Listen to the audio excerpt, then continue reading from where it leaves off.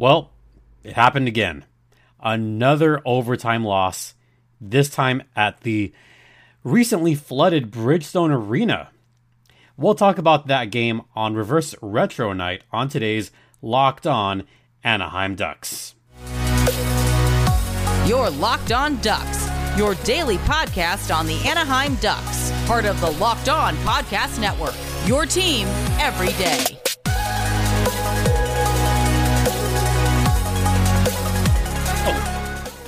Hi, everyone. Welcome to Locked On Anaheim Ducks, part of the Locked On Podcast Network. I'm your host, Jason J.D. Hernandez. I've been covering hockey for over a decade, and I want to thank you for making this your first listen of the day or evening. Don't forget, this podcast is free and available across all platforms. You could follow me on Twitter at StimpyJD, and the show's Twitter's at LO_Ducks. If you'll excuse me, I've been drinking a little bit of tea because I've been doing some public address announcing for the soccer team, and I'll be doing that again on Thursday. And because of that, I'll have a little bit of announcement as far as this show is concerned. I'll get to that later on. Let me get one more sip. This is actually pretty warm tea right now, so just got to make sure my voice is okay for the next maybe 18 minutes. We'll see. We'll try to get through a show. By the way, if you're on the video side, you might notice that I'm a bit of a Star Wars fan. Yeah. Love Star Wars. Big Disney freak. Those of you that are regular listeners or viewers may have gathered that by now. Oh, I'm kind of stalling a little bit talking about this game because it was brutal. It was really, really brutal the way that game ended. The Ducks had it. This was one of those games that they had again, and this was another game where John Gibson was saving their butt again. And the Ducks blew it again. How did we get to this point? I think before talking about the game itself, I just want to talk about what happened in overtime. The Ducks did lose 2-1 at Bridgestone Arena. And the reason I want to talk about the losing goal first is because I know there's going to be a bit of discourse about what happened. And there's going to be those blaming or squaring all the blame on Trevor Zegras. And I think that's unfair. I don't think Zegras gets 100% of the blame. Does he get a lot of it? Unfortunately, yes. He does get the bulk of it. Because with about a minute left in overtime, Trevor Zegras had the puck on his stick in his own defensive zone, kind of in the caddy corner of the defensive zone. And there was some weird communication going on there. On the ice at the time was Trevor Zegras, and you also had Colton White, who, by the way, had a pretty decent game. We'll get to that in a little bit. And also at the time, Adam Henrique. Now, Henrique was not out there when the goal was scored. This is why I don't put all of the blame on Trevor Zegras. I think there was a slight miscommunication there with the bench, because at the time that Trevor Zegras had the puck, Adam Henrique was out there. And instead of Henrique being right there in the center area, he was heading towards the bench. So because there was no one there to collect that Trevor Zegras pass, Henrique wasn't there, and Frank Vatrano was about to enter the game. So as there's a bad line change happening, that's when we see the 3-on-1 happening between the Preds and the Ducks. And out there was Michael Granlund to pick up the loose change. I shouldn't even say loose change. He was there to pick up the pass to no one at that point. And Michael Granlund then got it off to Matt Duchene. And Duchene with a slick pass to Roman Josi and John Gibson. Gibby had no chance. As soon as that second pass was made from Duchene to Josi, that's when I knew that's it. It's over. So that's how it ended. And it's a shame, too. It was kind of a nice kind of quasi tic-tac-toe play between Granlund, Duchesne, and Yossi. But just going back to that Trevor Zegras errant pass, I'm going to say this for the billionth time. Have patience with this team. The Ducks are still a very young team, and Trevor Zegras is still only 21 years old. He's going to learn. I feel like this game in particular was a learning lesson for Trevor Zegras, because that's not the kind of pass that you should be making in general unless you know that there's going to be a teammate there. So I think what Zegras can learn from this is don't try to always make the fancy passes like the no-look passes. Make sure that your teammate is there, especially in overtime. But at the same time, if you're the Ducks coaching staff, you need to be careful about when to make those kind of, not even a line change, but those kind of changes. Henrique was supposed to be out there, and he wasn't. And that's how Vatrano just kind of got stuck getting the minus on that last goal. Vatrano was on the way back, and he was kind of on the ice. But by the time he got to the scoring area, he was beat. It was essentially those three Preds against Trevor Zegras. And you could see the look on Trevor's face as soon as he gave up that goal. You could see how pissed off he was. And this is not the first time this has happened this season. I think that's what's a little bit concerning, is Zegras has made a couple of those bad errant turnovers, which has directly led to the opposing team scoring the game-winning goal. That's happened already earlier this season. So is that a bit of concern? It's a slight bit of concern, but again, he's still only 21. That is a very, I guess, weird nuance of the game, is trying to get that connection between your line mates and trying to recognize every single player and every inch out there on the ice. Z will learn from this. He really will, and that will only make him better. And I'm not trying to be an apologist here. I'm just stating what happened. What happened. All right, we're going to head to the first intermission before I lose my voice.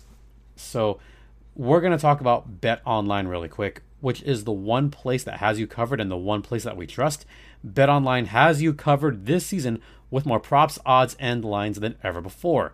They have the NBA, they have NFL, NHL, obviously. They also have boxing, MMA, and all kinds of other sports that you could find at betonline.net. So you could go there using either your mobile device or your laptop. Bet Online is the official online sportsbook of the Locked On Podcast Network, and please gamble responsibly.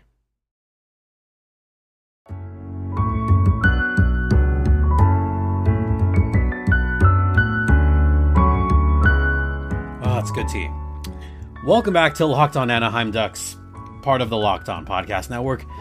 I'm your host, Jason J.D. Hernandez, and I'm going to try to get through an entire solo episode. I haven't done a solo episode in a while, so I'm trying to do this Han Solo style here.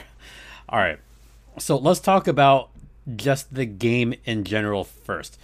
This was a very competitive game throughout. I didn't watch this live, obviously. I was off doing public address, and I'll talk about that in a few minutes.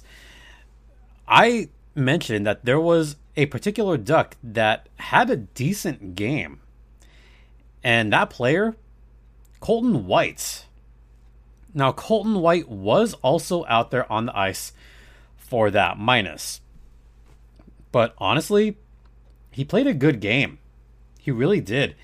He had solid blocks throughout the game, generated offense, actually did a decent job of trying to generate some good scoring chances, especially towards that kind of middle portion of the game, where you can see the Ducks try to take over a little bit and start to pick it up offensively, because the first period, it was pretty much all Nashville, and it was still almost all Nashville until the middle of the second period, where the Ducks started to just be a little bit more aggressive and use certain players effectively.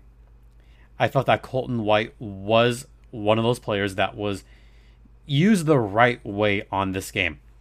And Colton White has had some pretty solid games this season. If there's a diamond in the rough in this Ducks roster, then it's right there with Colton White. So I just got to give props where props is due. I thought he had a terrific game.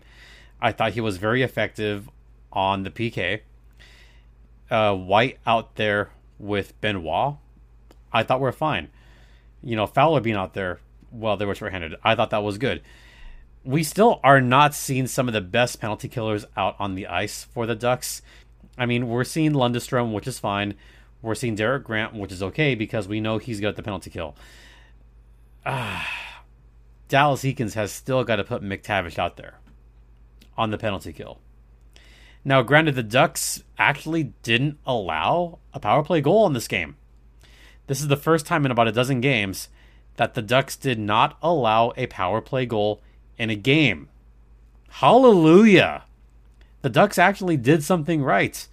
So their PK improves to 66.3%, which is still good enough for last place in the NHL. 66.3% is not a good PK percentage, and the Ducks need to continue to get some good kills if they're going to make any kind of noise and pull themselves up out of last place. So yeah, I gave White his just due. Also going to give my just due to that top line once again because they were effective once again. Now, Colton Sissons did score his second of the season. All right, fine. But third period is when the Ducks really turned it around. That's when they started getting aggressive. That's when they put their foot completely on the gas. That's something that I feel has been missing for the Ducks, is they just need to be more aggressive at the end, and they also need to be more aggressive when they have a lead at the end. And to have that third period goal to come back and tie it up from Troy Terry, I thought that was a nice little shot towards the net. But that's also one that I think needed to be stopped. And I think UC Saros is going to have a couple of nightmares about that one. Because the puck was in his glove and he just couldn't hold on to it. Like, it barely got to the top of his glove. If he was maybe a couple inches higher, or not even, maybe even just an inch higher, he would have gotten that save. As it was, it just grazed through the top of the glove and trickled in. So that gives Troy Terry his 10th goal of the season. He's already got 24 points on this season in 23 games. He's still averaging above a point a game. I still think Troy Terry is going to at least get 80. I still say 90. But Troy Terry is one of the few bright spots on this Ducks team. And honestly, I think he's the brightest spot on this Ducks team. He's a star right now. He is the Ducks all-star for this season, without question. So, nice shot from about, I'd say, 20, 25 feet out for Troy Terry. Could have been stopped, but wasn't. That tied things up halfway through the third. And the Ducks, for what it's worth, they stayed pretty aggressive throughout that whole third period. Had a couple of good opportunities where they could have taken the lead, but, that's hockey sometimes. It is what it is. And now, this is where I give credit to John Gibson. Gibby had a terrific game. Best game score by far. On Hockey Stat Cards, they gave John Gibson a game score of 2.41. The expected goals against were 3.41. And the game score does not take into account overtime. That being said, the expected goals were still quite high. The Preds could have scored more, and Gibby saved their ass. Again. Is he still an elite goaltender? No. But don't forget, those are the kind of games that Gibson can be capable of. I'm not saying he's going to do it every game, but there is still that little bit in him that can give you a solid, terrific effort. And it's a shame that it wound up being a loss for the Ducks. Once again, 2-1, the final score. All right, I'll have my final thoughts on this game on the other side.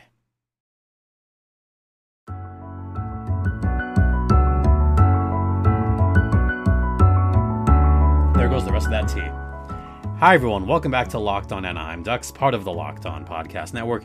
You're locked in once again with Jason J.D. Hernandez. And I'll have a couple more thoughts on this game and then talk about the podcast in general. The Ducks still allowing too many high danger chances, 19 in total. They were outshot on this game, and if you haven't heard this before, you haven't been watching too long. The Ducks allowed 40 shots on goal. Again, 41 shots for the Nashville Predators. The Ducks are still giving up way too many shots. They're still the worst at this. They're allowing on average 37.2 shots per game. It's not going to cut it. They've also allowed 95 goals the most. I'll tell you who gave up the second most in a second. But the Ducks allowing that many goals per game, they're allowing right now 4.13 goals per game, which is the most in the National Hockey League. Now, I kind of want to laugh about this one. The Ducks have allowed 95 goals. The team that's allowed the second most goals this season are the Los Angeles Kings. And I'm kind of chuckling about that because did you see what happened at Staples Center Tuesday night? Did any of you watch that? I know a couple of you did. 9-8 in overtime, the Kings lost to the Seattle Kraken in overtime. That was hilarious. That game was not only drunk, that game was stoned, that game was bonkers. I don't know what other superlatives you could use to describe that game. But the Kings losing 9-8 to the Seattle Kraken, wow. I'm at a loss for words on that one. But anyway, so Kings have allowed the second most goals in all of hockey. But back to the Ducks. They're still allowing way too many shots. And 23 games in, maybe this is who the Ducks are. They just don't have the defense. And it's a shame, too, because we knew that Klingberg wasn't going to be the defensive wizard that the Ducks maybe needed. But the fact that he's not giving much on offense either, that's concerning. The fact that Trevor Zegras has committed yet another terrible turnover, that's concerning as well. So the Ducks need to begin making some kind of strides, unless they're really out for Connor Bedard. Right now, they are dead last in the league, 14 points in 23 games. That's a pace of about 47 points. They're on a 47-point trajectory this season. That's good enough for last place. Remember when the sportbooks thought that the Ducks could get around 79, 80? Yeah, well below that right now. That's what it's looking like for the Ducks. I mean, the next lowest teams, the Chicago Blackhawks at 16 points, but they have some games in hand. Arizona, 17 points, but they also have some games in hand against the Ducks. Then you have Ottawa with 17. Oh, right, Ottawa just beat the Ducks, and they also have games on hand. And the Columbus Blue Jackets, 16 points, also with games in hand. Look, it's a tall task for the Ducks to even think about coming back. I don't see it happening. I just don't. But hey, Troy Terry, 24 points in 23 games. Love to see it. All right. So I mentioned that I wanted to talk about just the podcast in general. I'm still trying to get my voice back to 100%, and I'm trying to talk a little bit less and less. So we will have another show. This will be kind of like the early morning Wednesday show. As you could probably tell, no show on Tuesday because I was out doing my thing and still trying to recover my voice. So we're going to have another show, another Wednesday show, go a little bit more into detail about some of these distressing stats, and hopefully I can get a guest on. And Thursday will be Goals Thursday. I'll hope to get a guest on for that as well. And we won't have a show on Friday. So just wanted to give you a little bit of a heads up. This will be a 4-show week, only 4 shows. And we'll save talking about the next couple of games for Monday's version of Locked On Ducks, as I try to still stay 100%. And the main reason for that, and this is going to go really off topic, is because right now I'm the public address for the Empire Strikers, which is the indoor soccer team just down the road from here in Ontario, California. And the fact that I get to be the public address announcer for the newly christened Empire Strikers, hey, you know what? It means a lot that I get to be that person. So I'm going to put all of my energy into that. We'll see how my voice holds out. Yeah. And because of that, because I'll be logging some long hours on Thursday, I won't really be around to watch the Ducks game that night. So just to not give it a service, I'll watch the game in whole over the weekend, either Friday, Saturday, or Sunday, or all of the above, and give you a proper show detailing all the latest games on Monday. So that's what is coming up as far as the podcast goes. All right. That's going to do it for today's episode. Thanks so much for watching. Don't forget this podcast is free and available across all platforms, including Stitcher, Spotify, Odyssey, Apple Podcasts, Google Podcast. You could follow me on Twitter at StimpyJD. Huzzah. The show's Twitter is at LO_Ducks. You could email me at lockedonanaheimducks@gmail.com. Once again, thank you all so much for your continued support. It is very greatly appreciated. For Locked On Anaheim Ducks, I'm Jason JD Hernandez saying have a great rest of the day. Please continue to be safe out there, be kind to one another, and Ducks fly together.